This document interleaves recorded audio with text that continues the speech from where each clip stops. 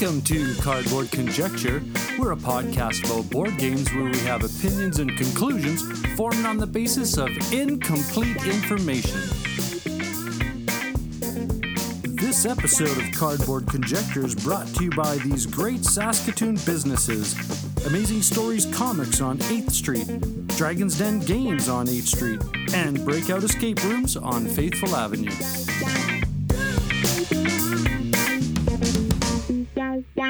Hey there, how's it going, eh? This is What You've Been Playing Wednesday, and this is a special weekly episode where us content creators collaborate to let you know what we've been playing recently. And a special announcement on this episode, we'd like to introduce a new member to the What You've Been Playing Wednesday cast, the Rat Hole. And on this episode, definitely a board game podcast, Mozart Games, the Rat Hole, the Meeple Dungeon, Dice and Dragons, and Cardboard Conjecture. And as always, please check out the show notes to the links to the What You've Been Playing Wednesday cast, and sit back and enjoy.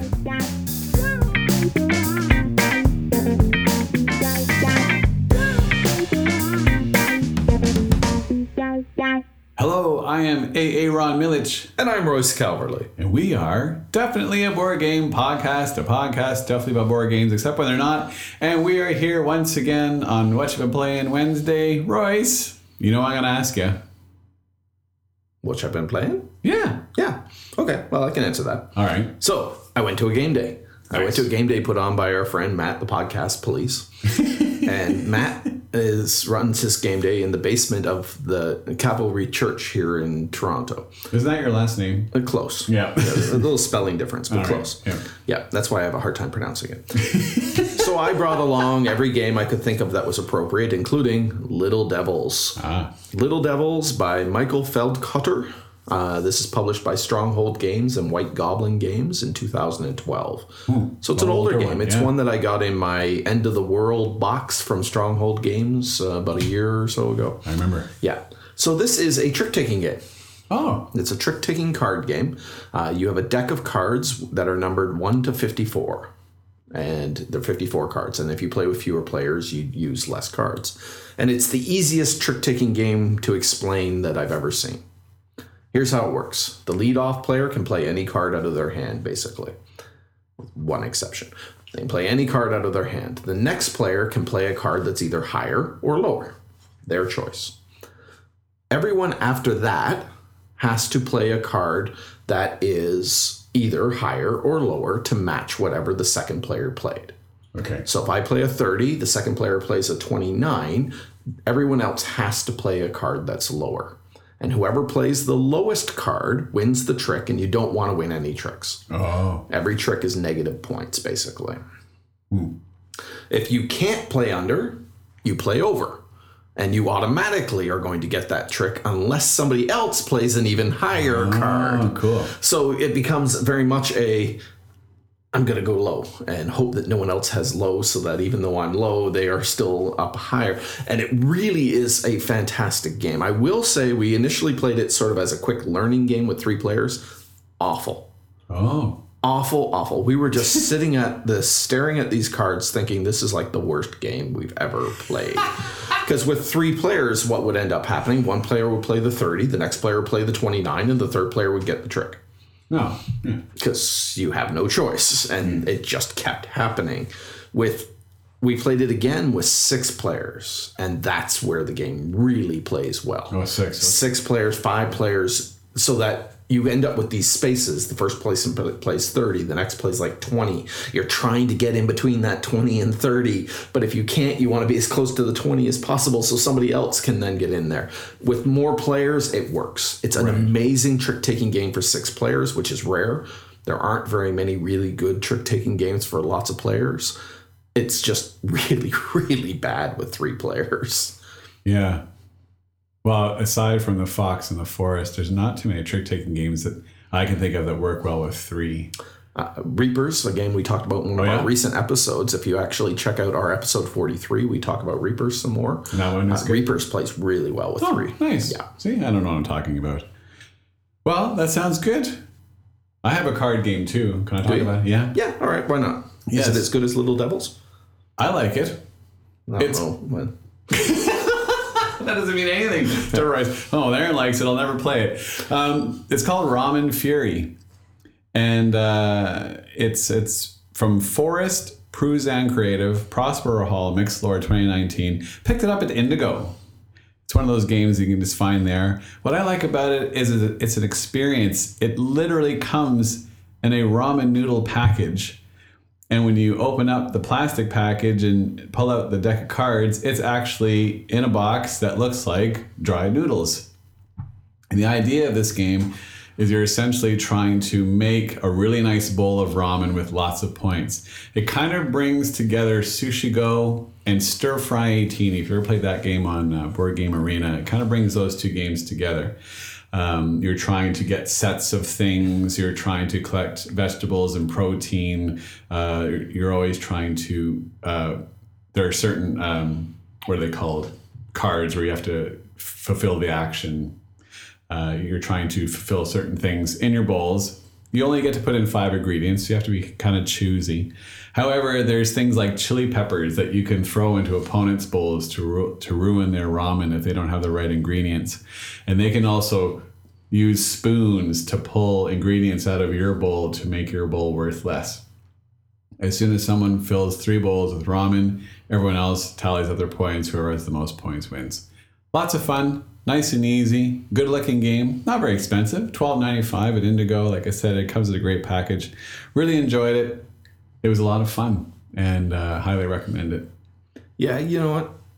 I disagree with this game on a fundamental level. Why is that? Because this implication that chili peppers are bad in ramen. I love my chili pepper ramen. Come on. Have you ever had just chili pepper ramen though? What do you mean, just chili pepper? So ramen, broth, noodles, and chili pepper? I mean, I have a chicken jalapeno ramen. That's But there's chicken. Fantastic. Oh, yeah. There's Okay, all right. So you're saying if you have peppers, it's bad, but if you have peppers plus chicken in your ramen, it's okay. That's right. Yeah, I like this game again. Anyway. Also, I'm kind of hungry. Well, good. We'll go and you can eat. We'll let these people go too. If you want to hear more of this nonsense, check us out at Definitely Board Game Podcast. We're on Apple Podcasts, Spotify, all the places podcasts live. You can find us. If you want to talk to us, definitelyboard@gmail.com, @BoardDefinitely at Twitter, @DefinitelyBoard on Facebook, and Definitely a Board Game Podcast Guild on Board Game Geek. You can reach us there. And it'd be lovely to hear from you. And as always, we'll be back a future episode of What You've Been Playing Wednesday. Royce, anything else before we go? $1 million idea. What's that? Royce and Aaron's Little Devils spicy pepper ramen restaurant. Yeah. Okay. Goodbye, Royce. Goodbye, Royce.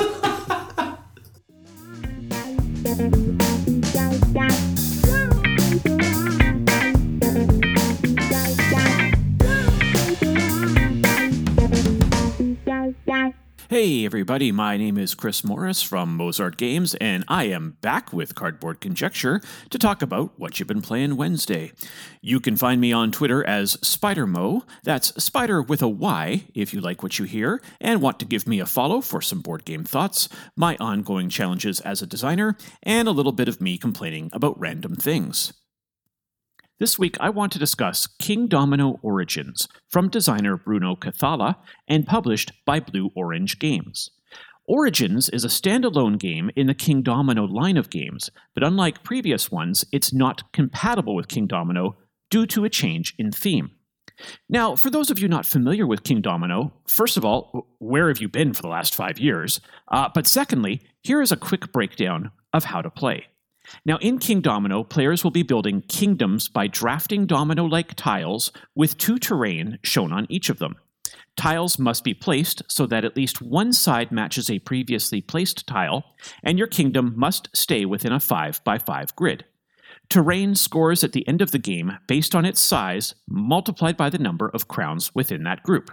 It's a very simple game that provides a ton of replayability and several expansions to keep things fresh. Now, King Domino Origins sticks to this concept, but replaces the crowns with fire, because instead of medieval kingdoms, players are building a prehistoric tribe this time. Now, adding to the basic terrain types is the inclusion of volcanoes that can spew fire several spaces away, making your terrain more valuable than in previous games. This adds a lot to the drafting portion of the game because players must balance between drafting tiles that will make their terrain larger or taking a tile with a volcano on it that will score no points on its own, but depending on where you drop the fire, can make other areas much more valuable. This adds a nice change to the game and provides players with a lot more options while trying to draft tiles each round. Now, this on its own would make Kingdomino Origins a worthy addition to a game collection, but the game actually comes with 2 additional game modes that will add more variety to the game and increases the replayability. The first mode is called Totem, where players are trying to collect 4 different types of resources that are depicted on certain tiles. Each resource that you collect during the game is worth an additional victory point at the end, but whoever has the most of each resource takes a totem token, providing them with additional endgame victory points. Now, these tokens will be passed around during the game based on whoever has the most of each resource at any given time, so it's very important to keep an eye on what your opponents are drafting. Adding to this puzzle is the fact that every time that you place a fire token on a tile, any resource on its spot is instantly removed, meaning that you're improving the value of your terrain, but you may lose the lead on that resource depending on what your opponents are doing. Now, this additional mechanic is a lot of fun and adds a bit of a risk-reward portion to the game. And then the final game mode is called Tribe, and it removes the totems from the game, but adds a market of cavemen and cavewomen to the table that players can collect throughout the game. Each caveman has their own endgame scoring based on things that are around them, whether that is resources, fire symbols, or other cave people. Players can turn in 2 different resources at any time to collect one of the 4 cave people available, or they can top deck and take a random one. Alternatively, players can spend one of each resource to look through the deck and take any one tile that they want, which can be costly in terms of resources, but it may be worth it if you have a perfect setup for a particular tile. In this game mode, the resources no longer score on their own, but they can make the cave people tiles placed much more valuable. Now, all 3 game modes play relatively quickly, and most games will wrap up within about a half an hour, which makes Kingdomino Origins a perfect filler or a game that can be played several times during an evening. The artwork by Cyril Bouquet is very charming, with an almost Flintstones-like style to it. There's also a decent amount of diversity shown within the 10 different cave people tiles. The art on the tiles is very clear and very easy to see at a glance if a tile has a resource that needs to be added to it, or if they have any pre-printed fire symbols on them. The wooden caveman meeples and resource tokens are screen printed on both sides, and it's fun to place them on your tiles. I enjoyed standing the mammoths and the mushrooms up on their tiles during the game and making little patterns with them.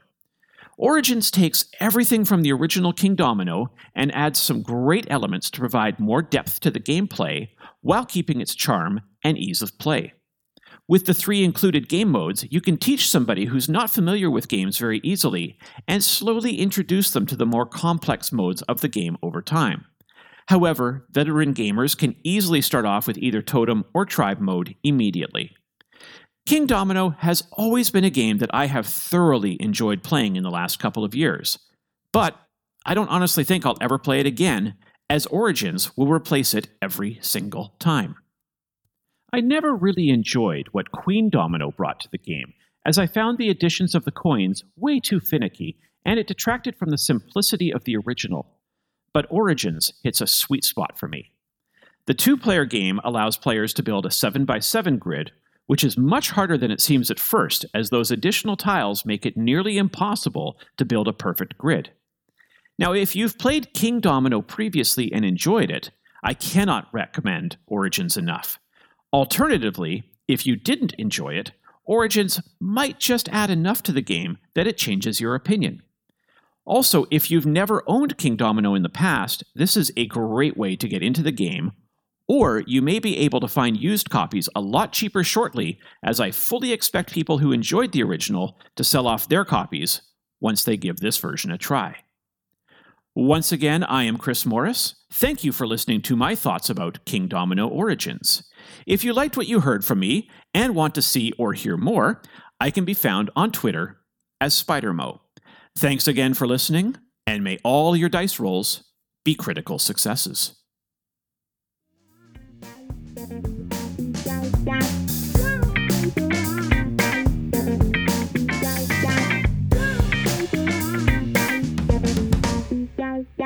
Hey folks, it's Ryan here from Bridge City Board Gamers, and I'm one half of the weekly podcast Cardboard Conjecture, where we offer our opinions and conclusions formed on the basis of incomplete information. You can find us all over the interwebs, Twitter, Instagram, Facebook. Just search us up at BC Board Gamers. And also go and check out our YouTube channel, Bridge City Board Gamers, where we have a whole bunch of unboxing and some playthrough videos. And you can watch me on Wednesdays playing various board games with Rob from the Meeple Dungeon and Riley Stock from the Board Game Community Show. Now, if you listen to Cardboard Conjecture, you know that I've started really exploring gaming with my 6-year-old son, Regan. Lately, we just picked up Savannah Park by Dprint Games and published by Capstone Games as part of their Family Games lineup. And it's published in 2021 here, and it's got the great design team of Wolfgang Kramer and Michael Kiesling. I am a sucker for a good Kramer and Kiesling production, and this game does not disappoint. Now, Capstone Games is really knocking it out of the park with this Capstone family lineup. We recently picked up, not too long ago, and you may have heard me talk about it, Juicy Fruits was a really, really great game, really simple rule set that and you can, change up the difficulty of play depending on who you're playing with. Now, Savannah Park has that exact same DNA and ideology behind it, where there is kind of like a more family kid version of the game, and then you can make the game a little bit more difficult or a little bit more variable depending on how you want to play. Now, in Savannah Park, what are you actually doing is that it's kind of like a tile laying game, but with kind of like a unique twist on what I like to call the bingo mechanic, where everybody's got the exact same set of animal tiles. It's Savannah Park, so you're kind of like outlining or laying out animals in a savanna, and everybody's got the exact same set of tiles. And they depict a whole bunch of different animal types, and there's varying numbers of animals on these tiles. And essentially what you're trying to do is you want to try to create the same groupings of these animal tiles across your board. So if you can create a herd of like 5 elephants, you'll score 5 points. Catch, though, is that there has to be at least an elephant drinking out of a water hole somewhere in that herd. Now, there are different types of water hole tiles where there is like a single elephant drinking water, but then there might be also a group of animals drinking out of a water hole, and then there might be there's another tile that has all the animals drinking out of that water tile. And if you can place these tiles so that multiple groups are kind of grouped together around these water holes, you can actually get more points. 2 water holes in a point, it doubles the points of that herd. You get all 3 of them, triples the points of that herd. Really, really kind of cool. There's also a mode where you can play with these burning bushes. And there is a single burning bush, a double, and a triple burning bush, where if you have tiles that have either 1, 2, or 3 animals on them respectively around those types of bushes, those animals actually get chased off, and they're not part of your final score, and actually could break up a herd if you don't plan for it very well. And that's just it. That's the game. So on your turn, what you essentially do is you will select a tile that you want to move on your player board. They all start off with their yellow side up, and then what you do is when you select a tile, you actually flip it over, and it'll be your color. So now that one can't move for the duration of the game. Once it's moved, it's done. But everybody at the table also gets to move that particular tile on their player board as well. So you kind of have to plan out where you're creating openings so that you can possibly, when somebody else calls that particular tile, that you're going to be able to create the groupings and the herds that you kind of want. Really, really neat twist on that mechanic. I'm not going to speak about it very much more because you can listen this Saturday on Cardboard Conjecture, where I'm going to actually give you my full detailed review of Savannah Park. So I highly encourage you to listen to Cardboard Conjecture on Saturday, kind of giving you an idea of what we've been playing. We really, really enjoy this Capstone Games family lineup of games. Really interested to see what they're going to come up with in hopefully the near future. Just keep pumping out those games. Deep Print Games, they're knocking it out of the park as well with these types of games. They kind of become one of my go-to publishers along with Flat Out Games, publishing lots of really, really neat titles that kind of hit that family gaming sweet spot that I found myself in lately with my with my oldest son, who's really starting to develop into the gaming lately. Yeah, so that's what I've been playing lately. Savannah Park by Deep Print and Capstone Games, designed by Wolfgang Kramer and Michael Kiesling. Another, really solid title by those two very acclaimed designers. So, I've been Ryan from the Cardboard Conjecture podcast and Bridge City Board Gamers here in Saskatoon, and I will check you next time.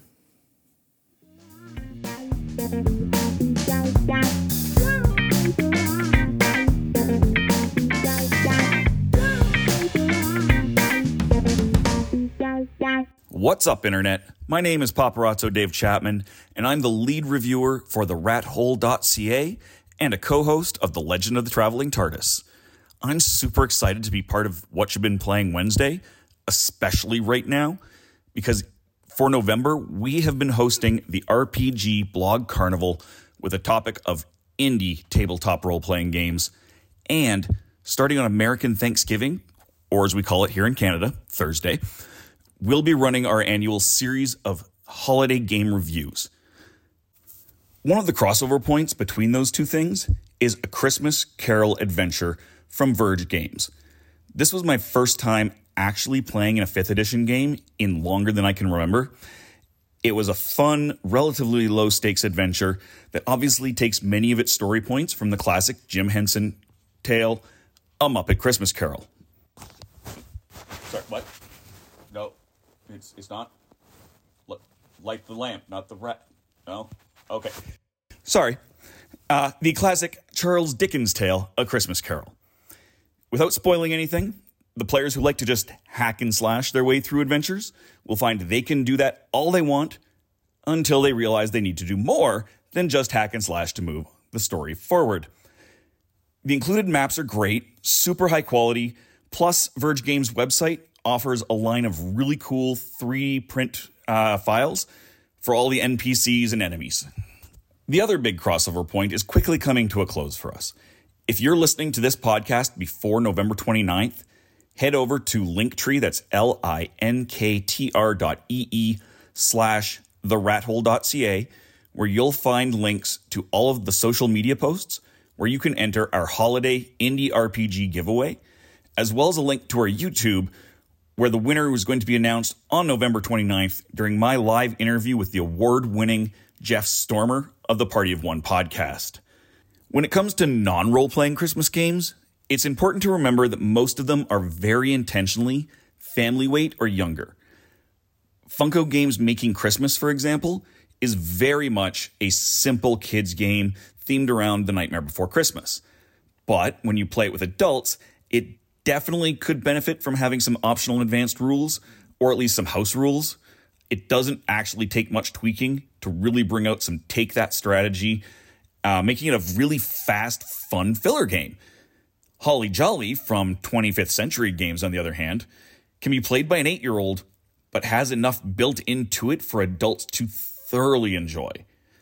Holly Jolly may actually be one of my favorite Christmas games that I've played in some time. The art is very classic.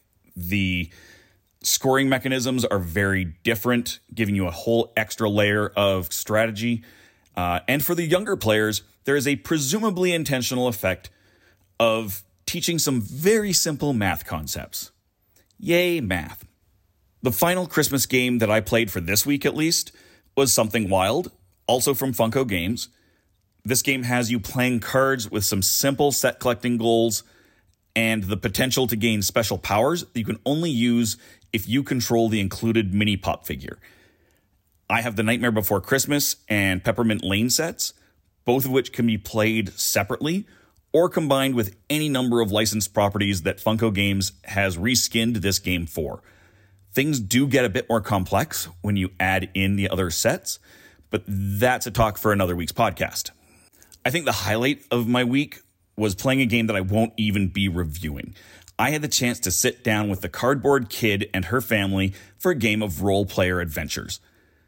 They are already several weeks into their campaign, meaning they got to test out how well it handles a random drop-in player. And as that player, I came into the game completely blind. But once I had my character built, which wasn't very hard at all, a lot of the rules felt very, very intuitive, at least for anyone with a foundation in role-playing games. You can find our YouTube and all our social medias, including those giveaway entry posts, at Linktree, linktr.ee/therathole.ca. You can also catch up on our previous year's holiday reviews, as well as follow along with what we're doing this year at therathole.ca/Christmas. Thanks for listening, and until next time, good gaming, and goodbye.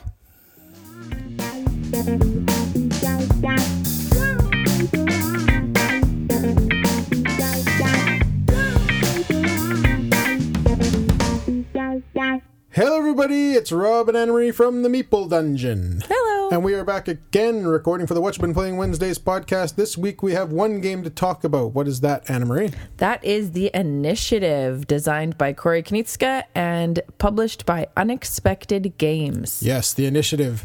This game we've been playing for about the last 10 days or so, off and on. Yep. Including power outages and all sorts of craziness. All sorts of fun stuff. Yeah, and crazy windstorms and things.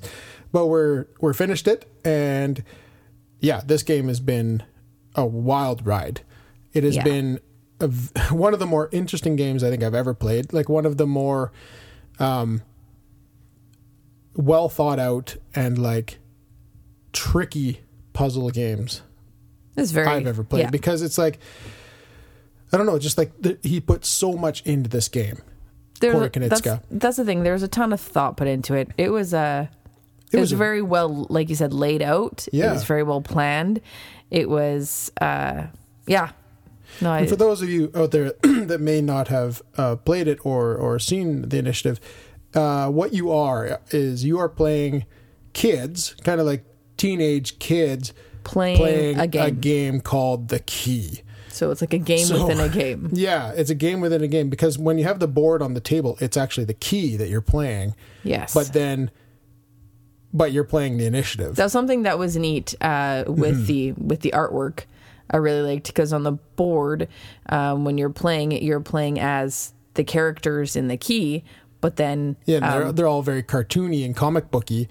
Or no, the board. Yeah, it's more realistic and like noir. Yeah, very cool stylized art. But when you're going through the campaign, it's very cartoony and like comic book, and it's comic booky, it's cool. It's neat to distinguish between which game you're playing. And there's 14 missions to this game, and each mission is really cool because you take your mission card and you load it into this thing called the mission console, and it's basically a big Guess Who style plastic flapping door. Yeah, like a small version of it. Yeah, and you slide the card into there, and it's going to give you clues on what you're looking for. And then as you reveal clues as you're going through the game, you're going to flip those doors up to reveal new things that you've discovered, whether it's letters or numbers or whatever. And you're going to get those by moving around the board, getting these different files depending on your scenario. And those files are going to have a cipher on the backside, and it's going to match or maybe not match something on your card. You might find clues that are useless, or you might find clues that are totally worthwhile.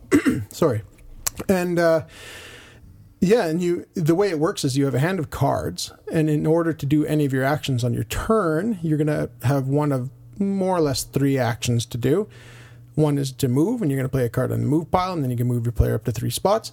Or you can gather, play a card on the gather pile, and you're going to be able to pick up 2 files that have these ciphers in the back that will hopefully give you some clues as to what you're looking for. Or you can use the intel thing, where you can actually flip over files in other various parts of the board, revealing what they are, so you can decide whether you want to go get them or not. Yeah, and the neat thing with those piles is that you have a hand of 4 cards that you're starting with. Yes. And those cards, there are 3 suits. There's like purple, yellow, and green. Yep. And so they all have different names, but irrelevant I think for there were right now. suitcases, binoculars, and radios. Yes, that's walkie-talkies. Yes. Yeah.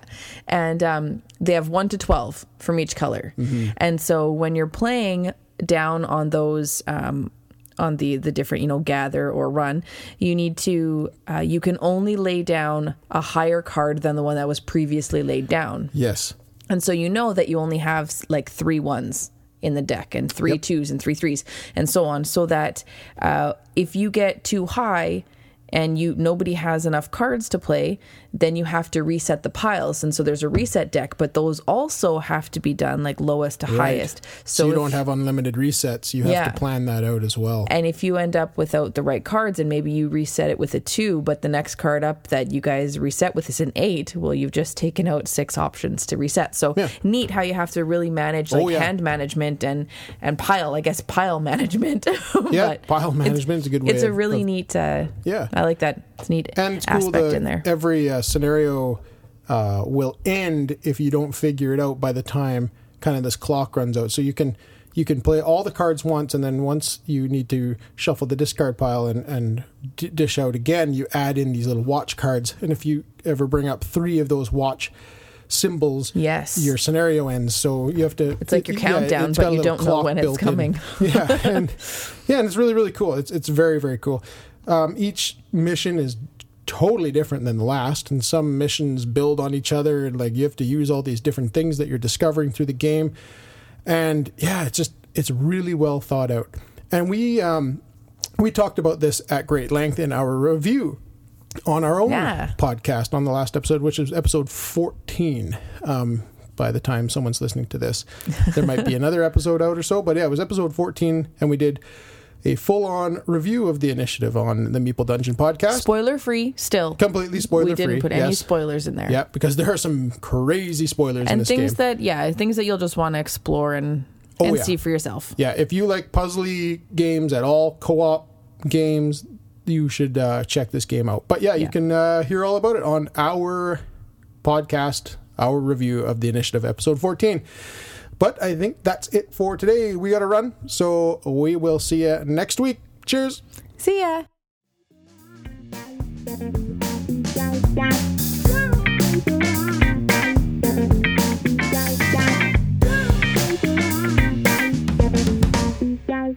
What up, gamers? I'm Jason, and on this episode of What You've Been Playing Wednesdays, I'm flying solo. Unfortunately, my wife Julie's a little under the weather, so I have to do this all by myself. But don't worry, I put on my big boy pants. It's still going to be a very fun segment. Together, we are Dice and Dragons. You can find us on YouTube, Facebook, and Instagram at Dice and Dragons, and on Twitter at Dice and Dragon.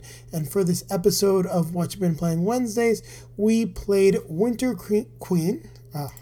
Choked on that name a little bit, so I'll say it again. We played Winter Queen. The publisher is Crowd Games. That's Crow with a D Games. And the designer is Yuri Zaravlov. Hopefully I pronounced that right. I'm not 100% sure. This is a game for 2 to 4 players where you're going to be creating magical patterns of enchanted crystals. You'll be setting off spells to create wonders for the queen and trying to score the most points in order to win the game. In this game, the actions that you'll be taking will either be placing a crystal on the board. You'll be taking them from tiles that will remind fans of Azul of the placement tiles for those. You'll also be acquiring spell books based on where you place said crystals. And then you'll also be placing crystals into your spell books in order to trigger some really cool effects and score some points.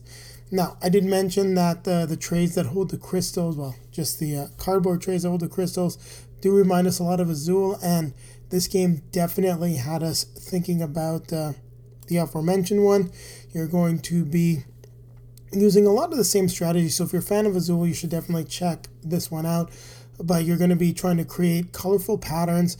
The difference is with regards to Winter Queen is you have a lot more deterministic way of scoring points. You're not just trying to make the pattern. There's different spells that you can cast that will get you different point values based on the placement of the crystals. And the placement of your opponent's crystals is also going to affect what you're able to do. Now, Julie and I did enjoy this game, but one of the things that we were constantly mentioning was, why aren't we just playing Azul? Well, Winter Queen definitely succeeds in its own right as a fun game. The spell books and different spells that you can cast that you're going to be working towards are going to add a lot of variety and a lot of different strategies to the game. There are also a few mini expansions that change play up a little bit.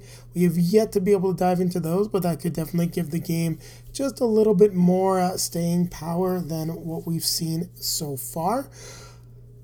Placing the crystals on the board is very easy. The game is very easy to teach, but the iconography, I would say, is a little bit, well, it's not as user-friendly. The spells aren't quite clear as to what you're doing, and for players that may not be as advanced as others, you're going to find yourself a lot more comfortable playing a game like Azul, which has a little bit more hand-holding to it, but still a lot of strategy. Whereas, for example, in Winter Queen, one of the spells is a drawing of a placement of a crystal with straight lines. It's not quite clear exactly how the game scores. How that particular spell scores. Now, everything is detailed quite well on player aids, so if you are playing with a group of experienced gamers, it's not like it's going to be that difficult for them to pick up what you're doing. Also, for us, the game played rather quickly. Typically, we were able to get games played within about the 20 to 45 minute mark. The more we played the game, the quicker it got. So it does have that going for it. When compared to Azul, the game plays quite quickly and is a good time. The components are nice quality, cardboard is good quality, and the crystals are much like all of the crystals that you've been seeing in a lot of games in the more recent years. But overall, just don't have really too many complaints about the game. I do think that the learning curve is definitely a little bit steeper when it comes to how you're going to score points. Players that do play this game a lot will definitely have an advantage over new players. So this may or may not be the game that's going to be a good fit in your collection. Now, taking a look at the scoring on BGG, it's well liked. It doesn't have too many ratings, but it's not necessarily the best. And I think that really summarizes what Julie and I feel about this game. Well, it's a fun game. It does something very similar to a game that is probably far more well liked in general and just well more liked within our family. So I'm not so sure if this one's going to have that much staying power. Now, I don't really have any much more to add to this. Our review, or my review, depending on how Julie's feeling, will be coming out the day after this releases. So if you want to hear some more thoughts and our playful banter, you should make sure to check it out. And on that note, I just like to remind everyone to keep playing games.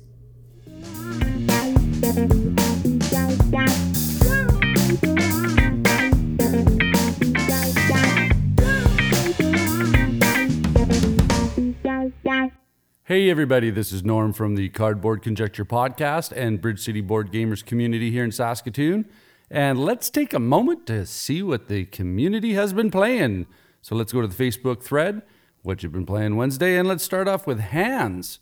Hans has been playing Terraforming Mars. It happens. Cascadia, Regicide, Wingspan, Ragusa, Kalimala, Merv, and Calico. That is an incredible lineup. I hope you didn't play those all in one day. Terraforming Mars, that's a standard for this group. It happens. That's new. Cascadia, love it. Merv, that Merv is like one of my new favorite Euro games. It's so deep. Well done. Those are great games. Lane played Suburbia CE, Zombie Kids, and Punched Brew and Red Rules. Seems neat. but he doesn't say much about that. Bananagrams and Near and Far. So yeah, that sounds like a really good lineup of family games and some fun Euros. Eli, slowly going through Mad Titan campaign and Marvel Champions and Cartographers. I've yet to get that campaign. I'm working on the Galaxy's Most Wanted right now, so I'm going to pick away through that one. Jason, we played Clank Legacy, Gans Sean Cleva, Brass, Birmingham, yes, Meadow, and King Domino this week. So Clank Legacy. I'm not going to cry about the fact that we stopped playing that at pandemic start, and it's been just about 2 years. So I'm not going to complain. I'm not going to say anything about it. Oh, sorry. Moving on. Tim played Terraforming Mars, Century Golem Edition, Endless World, plus others, Warhammer Underworlds, and Wingspan. Well done. Well done. Terraforming Mars, like I said, I think that's a evergreen title for this community, which is good. Ash played Clank Legacy and Gans Sean Cleva. With Jason, he just said, I didn't have to guess. And Disney Villainous and Marvel Villainous. So those are two fun games. I tend to want to play them just 2-player because when you get up in the numbers, it tends to go a little long. So that's okay. Garth played, as he says, I have gotten a few games the past 6 months, causing me to neglect my favorite game, Scythe. While I had some extra time yesterday and 2 solo games and a third using the modular board with my youngest, he says. He beat me by 1 point, 90-91. Was wonderful to play with this old friend again. I think he's referring to Scythe, not his son.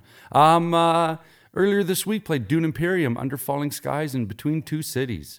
Nice.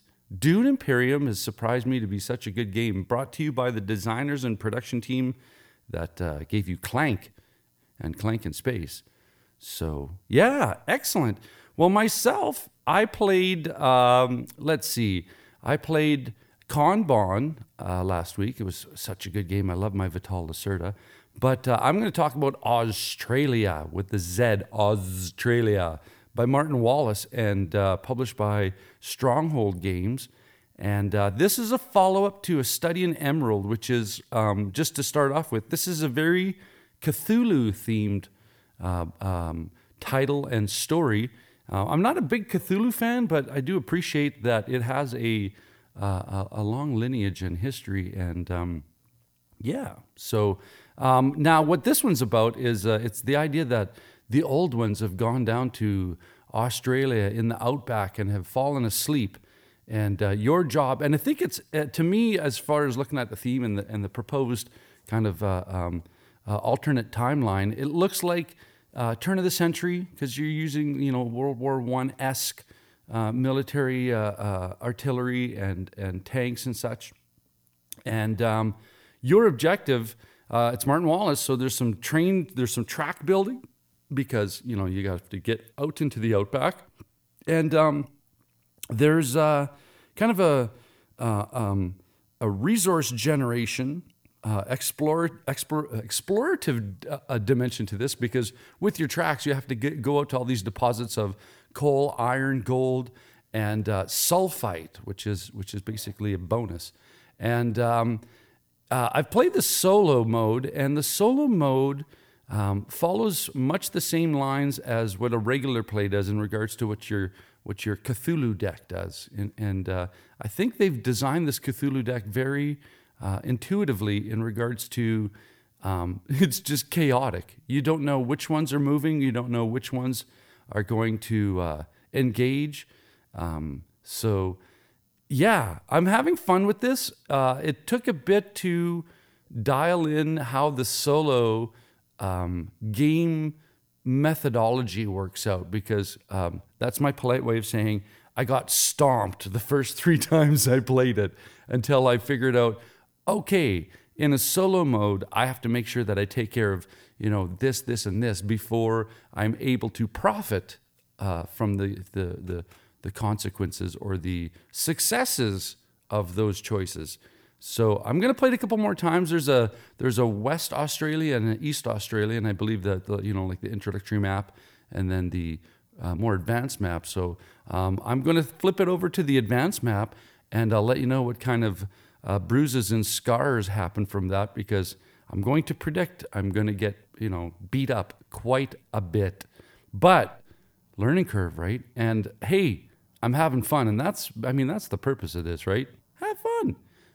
But solo, I'd sooner play with a group of people because it's going to be a different experience. But what I have to take away from the solo experience is the challenge and also learning the game inside out so that I'm able to properly teach it and, hold my own if I have that ability.